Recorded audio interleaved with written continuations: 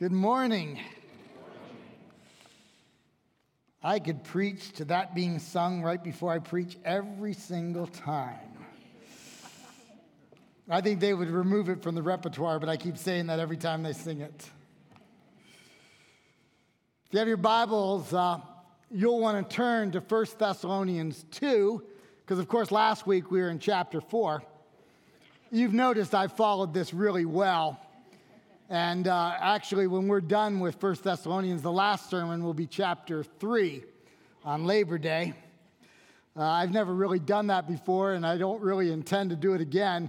It's just the way the scheduling is worked out, because I'm trying to work, like last week, Sam and Andrew preached with me, and I think next week or the week after, Andrew's preaching with me. And so we're trying to do this based on our schedules, which has not proved to be very easy, which is why we're not going in order. But today we're in 1 Thessalonians 2, 13 to 18. Let's ask God to guide our time. Father God, we just thank you that your words, your ancient words, challenge us, encourage us, gently reprove us. We ask, Father, that you would take your inspired, inerrant word and impart it to our hearts and our lives. It's in the name of Christ we pray. Amen. If you've been at Highland any length of time, you probably heard me use the words I just prayed, and I pray them often. I use the words inspired and inerrant. Inspired means God breathed. Inspired means that God carries people along. So we read in 1 Peter 1:21 that no prophecy was ever produced by the will of man, but men spoke from God as they were carried along by the Holy Spirit. That's what we mean by the idea of inspiration.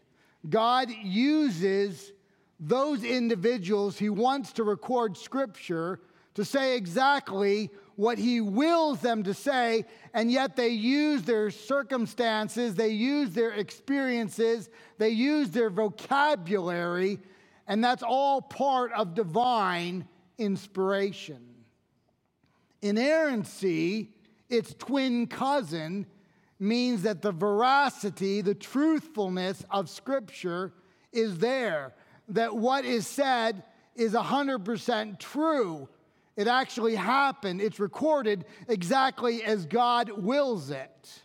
So the psalmist says in Psalm 119:96, to all perfection I see a limit, but your commands are boundless. There's nothing about your commands that have error in them. That's the twins of inspiration and inerrancy. As I think about these, I think about the spade of archaeology. And I'm going to take a moment and share just a few of the finds that gives us confidence. There are hundreds of these finds, but today I'm going to share 4 in the beginning and 1 in the end, 5 archaeological finds that should give us confidence in the truthfulness of God's Word. In the Old Testament, you and I will read the word Hittite or Hittite 50 times. It's a people group. For instance, in Genesis chapter 23, when Abraham's wife Sarah, also called Sarai, dies, he is about 20 miles south in Hebron, 20 miles south of Jerusalem, and it is there that he buys a cave, the cave of Machpelah, which today is called the Cave of the Forefathers. It's a cave where the patriarchs are buried. He buys it from Ethlon the Hittite. So he buys it from one of these Hittite people. You go to 2 Samuel chapter 11, and there we have King David. And King David has an immoral relationship an adulterous relationship with Bathsheba. And the text tells us that she is married to Uriah the Hittite. But here's the problem. Most of history knows nothing about Hittites, or Hevites, as they're alternatively called. In fact, not until 1906 did we know outside of Scripture of any people group called the Hittites. And so older commentaries and books by those who disavow the truthfulness of Scripture, they will tell us that the Hittites are a figment of biblical imagination. But then in 1906, we discovered the Hittite nation in Ankara, Turkey. We then discovered a much bigger Hittite nation 20 miles south of Jerusalem in Hebron, exactly where Abraham bought the cave where he buried his wife Sarai. And today we have more documentation of the Hittites than we know what to do with. It took history 3,000 years for the spade of archaeology to catch up to what the Bible declared was true 50 times over. I think of King David. King David's kind of a big deal in the Bible, isn't he? I mean, we have 1 Samuel and we have 2 Samuel, and let's be honest, without King David, we don't have Jesus. Because Jesus is of the lineage of David. He is the greater David. That's the whole point of Matthew chapter 1. But this is the problem. We know nothing about David outside the Bible. It is not until, listen to this date, 1993. 1993 at Tel Dan. Many of you have been to Tel Dan with me. Jordan, the river, means Dan descends. It's where you have 4 springs that bubble up out of the water that form the Jordan that goes the length of Israel. In 1993, Dr. Avraham discovered a stela, which is a stone with carving on it, from the king of Aramean, who says that he defeated the king of Israel and the king of the house of David. That was such a big deal that on August 6, 1993, it made the front page of the New York Times. Since then, we have found a lot of things with David's name in Syria, in Turkey, and in fact, in the Ophel, which is just outside the Temple Mount. We are presently digging up the palace of David. But it isn't until 1993 that we know anything about David outside of Scripture. Now, with the spade of archaeology, lots of things, but it took 3,000 years for history and the spade of archaeology to catch up to what the Bible told us was true time and time again. I think about the transmission of Scripture. If you know anything about the transmission of Scripture, how it's transmitted through the ages, you know that nobody has argued anything against the New Testament. Not really. We have 6,000 ancient New Testament documents. We have many times over more documents of the New Testament than we have documents of the Civil War from 1860 to 1865. We have many times more documents of the New Testament than any Shakespeare or all of Shakespeare combined. We have more ancient New Testament documents than any other document anywhere in antiquity in the world. So nobody's argued against the transmission of the New Testament. But that has not been true of the Old Testament. In fact, we have several thousand New Testament documents older than the oldest Old Testament document, which was only 1000 AD, the Leningrad text. You see, with the Old Testament, when you would make a copy, when the copy was done, you destroyed the original. And so we didn't have any old copies of the Old Testament, and that caused many people who didn't believe in the transmission of Scripture to say, while the New Testament is assured, the Old Testament is probably riddled with errors.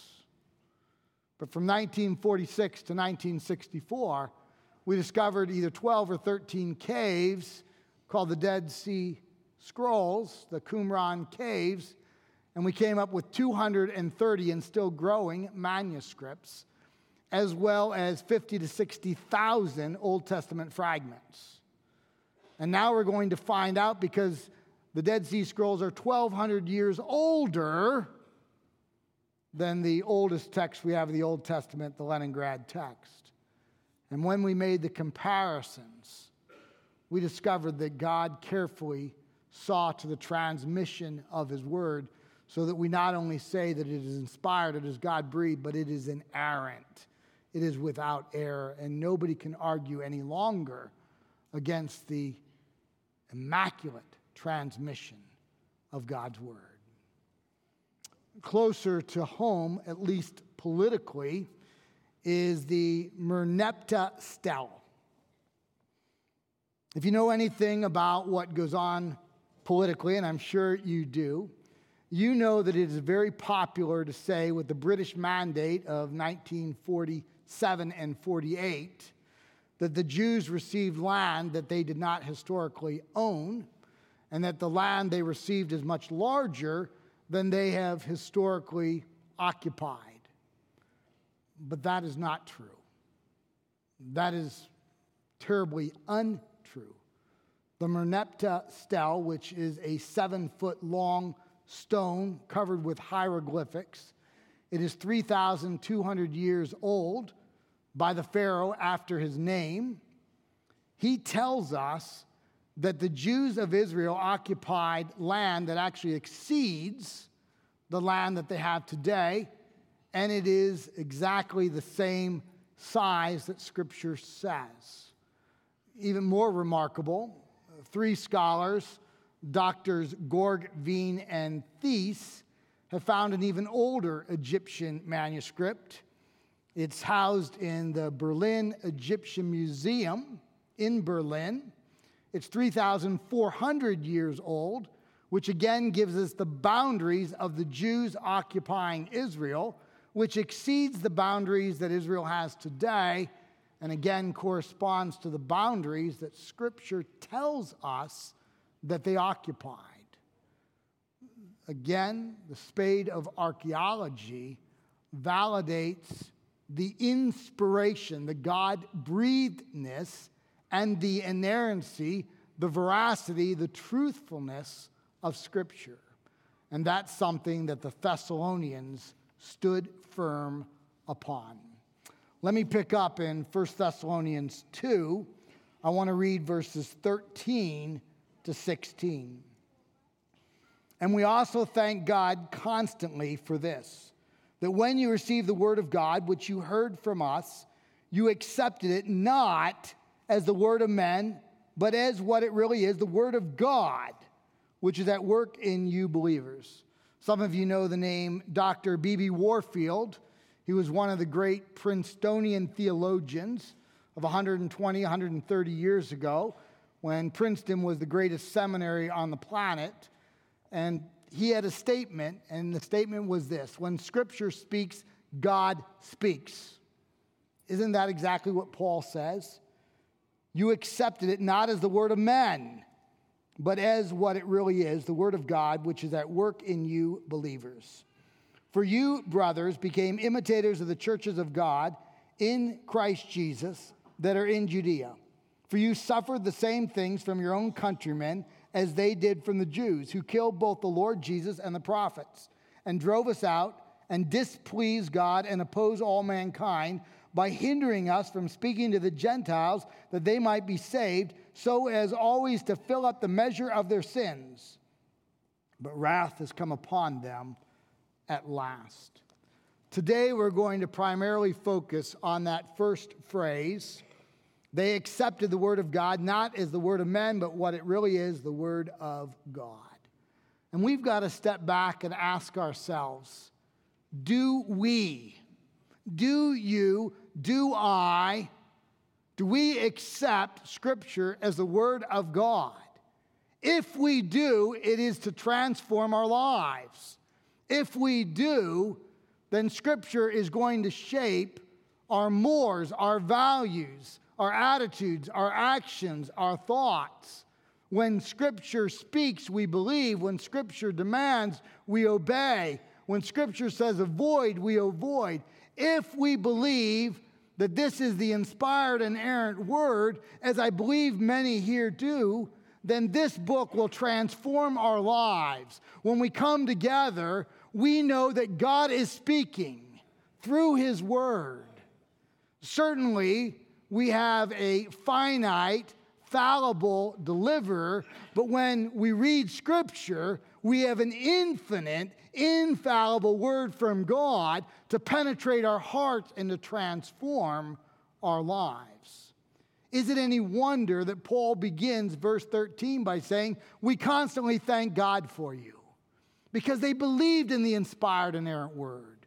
Isn't that also how he begins the book? Verse 2, chapter 1. We give thanks to God always for all of you, constantly mentioning you in our prayers.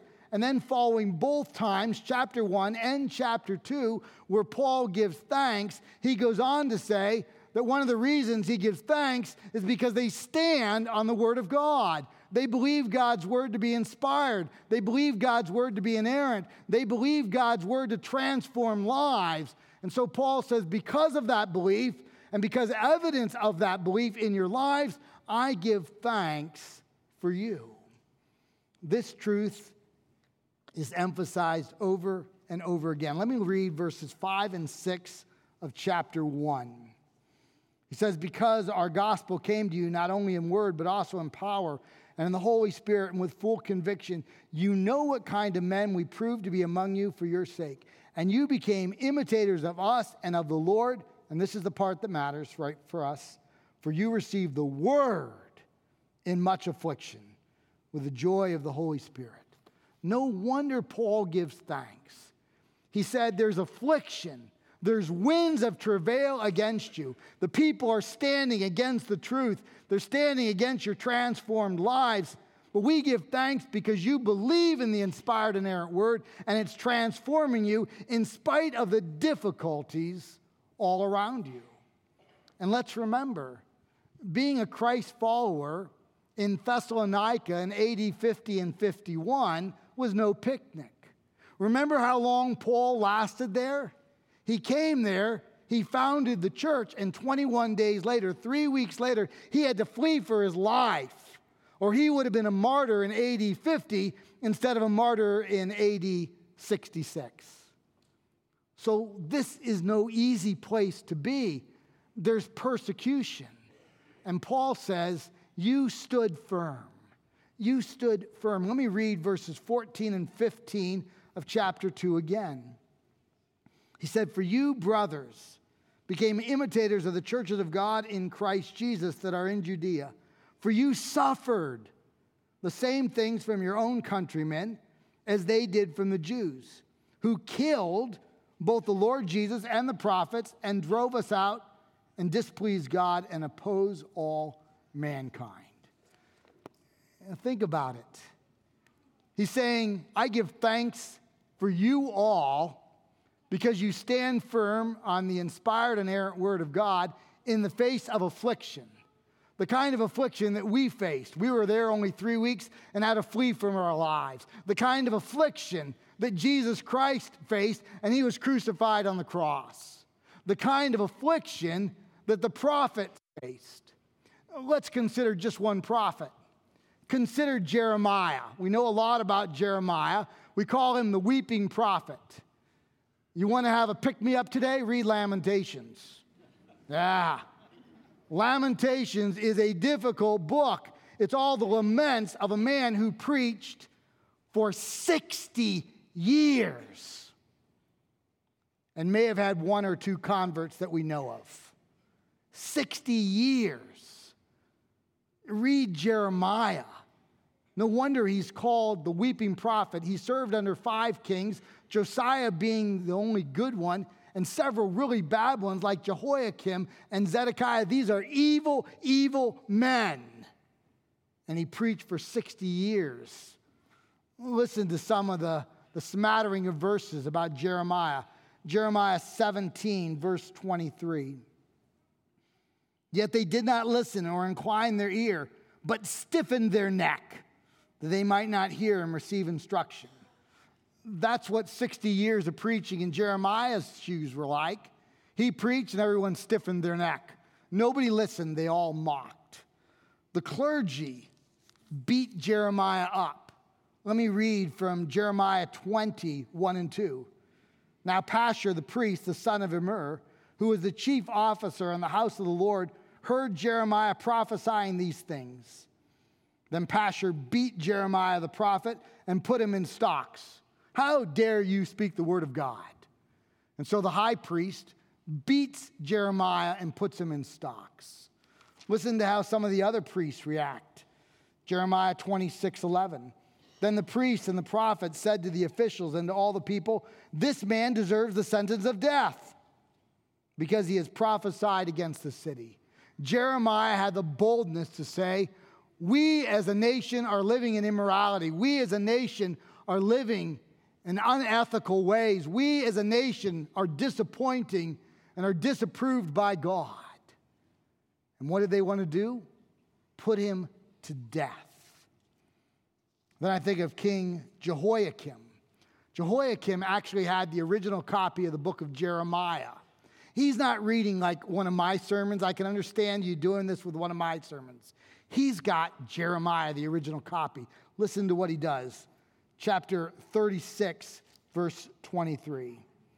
As Jehudah read 3 or 4 columns, the king, that is Jehoiakim, would cut them off with a knife and throw them into the fire pot until the entire scroll was consumed in the fire that was in the fire pot. The inspired, inerrant word of God, the original copy of Jeremiah, this king cut up into little strips and burned them entirely. And then towards the end of his life, they caught up to Jeremiah. This is what they did. Jeremiah 38:6. So they took Jeremiah and cast him into the cistern of Malchiah. And there was no water in the cistern, but only mud, and Jeremiah sank in the mud.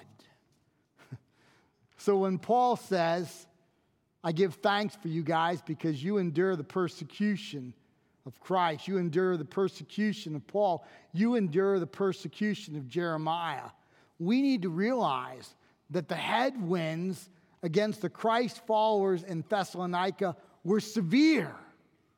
And yet they stood and believed that the word was inspired, it was God-breathed, it was inerrant, it was truthful, and it had the power to transform and change their lives. And I've got to step back and say, wow, the headwinds aren't that strong. My access to Scripture is a lot more. Am I standing on the inspired, inerrant word, or am I allowing the winds of culture and the winds of all sorts of pleasures and the winds of popularity to erode what God's word says to my heart? The Thessalonians said no. I have a couple of friends who have written a book called Evangelical Convictions. And on pages 140 and 41, they wrote this: sin, righteousness, and judgment are unfashionable moral categories in our world today. Our world would rather speak of psychological disorders, cultural differences, or genetic determinations. It glories in self-expressive behavior, self-fulfillment, the wrong kind of tolerance, with disdain for moral authority and accountability. Talk of sin, righteousness, and judgment is considered impolite and uncivil. But the Bible declares that we are sinful, unrighteous, and under God's judgment. And until we are convicted of this fact, we will never turn to the one who alone can free us from the bondage which that guilt entails. But Jesus promises the power of the Holy Spirit to be at work as we declare the gospel, convicting the world of the truth. In this way, Christ is glorified. The Thessalonians were no stranger to opposition, persecution, and the like, but in spite of it, they stood on the inerrant, inspired word of God. I trust that that is true for you. I pray it is true for me. James, in his epistle, he puts it this way in James 1, verses 19 to 22. He said, "Know this, my beloved brothers. Let every person be quick to hear, slow to speak, slow to anger, for the anger of man does not produce the righteousness of God. Therefore, put away all filthiness and rampant wickedness, and receive with meekness the implanted word, which is able to save your souls. But be doers of the word and not hearers only, deceiving yourselves." So he begins and says, be slow to speak and quick to hear. Now, he's not really talking about how many words we utter, but I'm going to go there for a moment. Do you know the average American speaks 18,000 words a day? That's a lot of words. That's about a 56-page book every single day. In a year, that would be about 66 books that are 800 pages long. That's how much we speak or text. So we need to make sure that we're bringing glory to God with our words. But when James says, be quick to hear and slow to speak, the context is actually as the word of God is being taught. We have to understand that James is writing in a time period 1,400 years before Johannes Gutenberg creates the Gutenberg press. The average person does not have a copy of Scripture, and so they regularly, daily need to come and hear the Word of God. And what James says is when you hear the Word of God, don't spend the time thinking, well, I don't agree with that. Oh, I need to send a note about that. Oh, I didn't agree with that particular point. He says, be quick to hear, slow to speak. If you're paying attention, there's probably no sermon you will hear that you agree with every word. It's probably just true. But the point of James is not that we hear and agree with every word from a fallible, finite speaker, but that we listen to the word of God coming through and the main points, and we hear these words and we allow them to transform our lives. That's what James wants. And yet there's some individuals who are contentious. I trust not any here today. People who listen and they say, I don't agree with that. Or they listen to find an area of theology, generally secondary theology, that they don't quite agree with, and they say, I don't agree with that, so I'm not going to listen. For instance, I think of the end times. If you haven't picked up already, you will in the next few weeks. I happen to be pre-trib and premillennial. I'm fairly adamant pre-trib and premillennial. But what really matters is not pre-trib and premillennial. What matters is that salvation is only by faith in Jesus Christ. What matters is that Jesus is coming back. What matters is that we're all eternal. Some will spend eternity with God in heaven because we believed in Christ alone for salvation. Some will spend eternity separated from Christ in hell because one did not receive Christ as Savior. What matters is that Jesus Christ wins. The rest are details. And we can disagree on a few of those details, but it won't impact our salvation. It won't impact our sanctification. And so those details we can hold with conviction, but we need to have charity one to another on the details that don't impact salvation and sanctification. I think the same way on the issue of predestination and free will, we're all somewhere on the continuum of what we believe. And hopefully what you believe you can square with Scripture. But if we don't agree on that continuum of predestination and free will, it won't affect our salvation or our sanctification. We can have conviction in our hearts, but it shouldn't be a dividing wall of hostility. That's what James is getting at. He says, listen more, talk less. Don't be angry, don't be contentious. Allow God's word to penetrate our lives, to transform us. We don't listen to messages for the purpose of finding something we disagree with. We listen to the messages to find what God says to our hearts that we can be transformed. So the last part of James is, he says, do not be a hearer, akroatai, of the word only, but be a doer as well. A hearer is the word auditor. An auditor, I love auditing, don't you? You go to the lectures until you don't want to. You read the text until you don't want to. Then it just sits on your shelf and everybody thinks you read it. But actually, you just put your name in it. But you get no capping down. You don't graduate.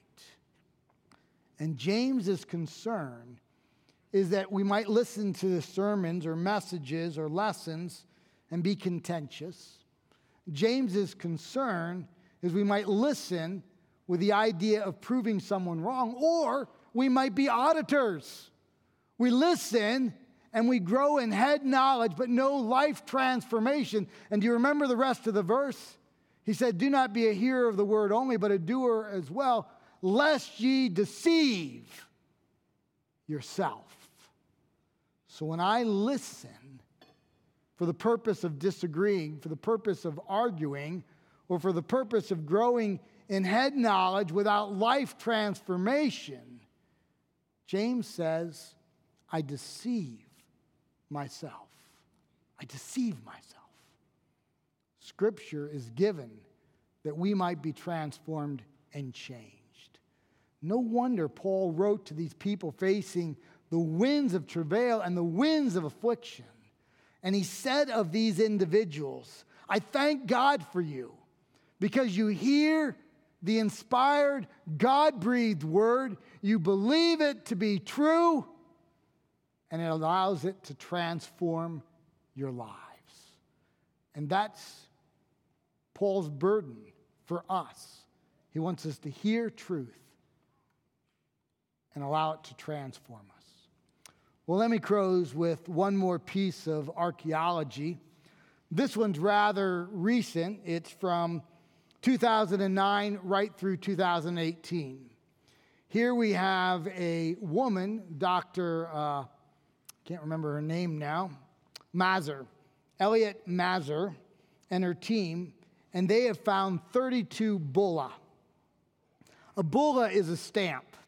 A bulla is one of those things where if you have a document and then you put hot wax on it, you take the stamp with your name and your title and you push it in, you seal the document, and then when someone gets the document, they say, ooh, that's from, and the stamp will tell them who it's from and the title given. Well, she has found 32 of these in the offal, which is just outside the Temple Mount. And let me just share a few of the ones she's found. It's pretty cool. She found one that said, Jahakul, son of Shelemiah, son of Shovi. And you say, who cares? Except that very name is in Jeremiah 37:7. And we have never seen that name anywhere else in antiquity, but it's the exact name on the stamp. She has found another one that says Gedaliah, son of Pashur, which is the exact name and title of Jeremiah 38:1. In other words, she is finding stamps that correspond to biblical people that are mentioned only once, that are not known anywhere in antiquity, and now we have their stamps. She's found two that are really cool.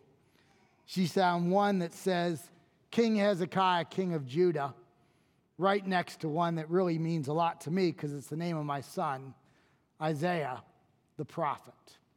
And they're side by side, and that's exactly what we'd expect, because in 2 Kings 17 all the way to 32, Hezekiah and Isaiah worked hand in hand together to carry out the will of God.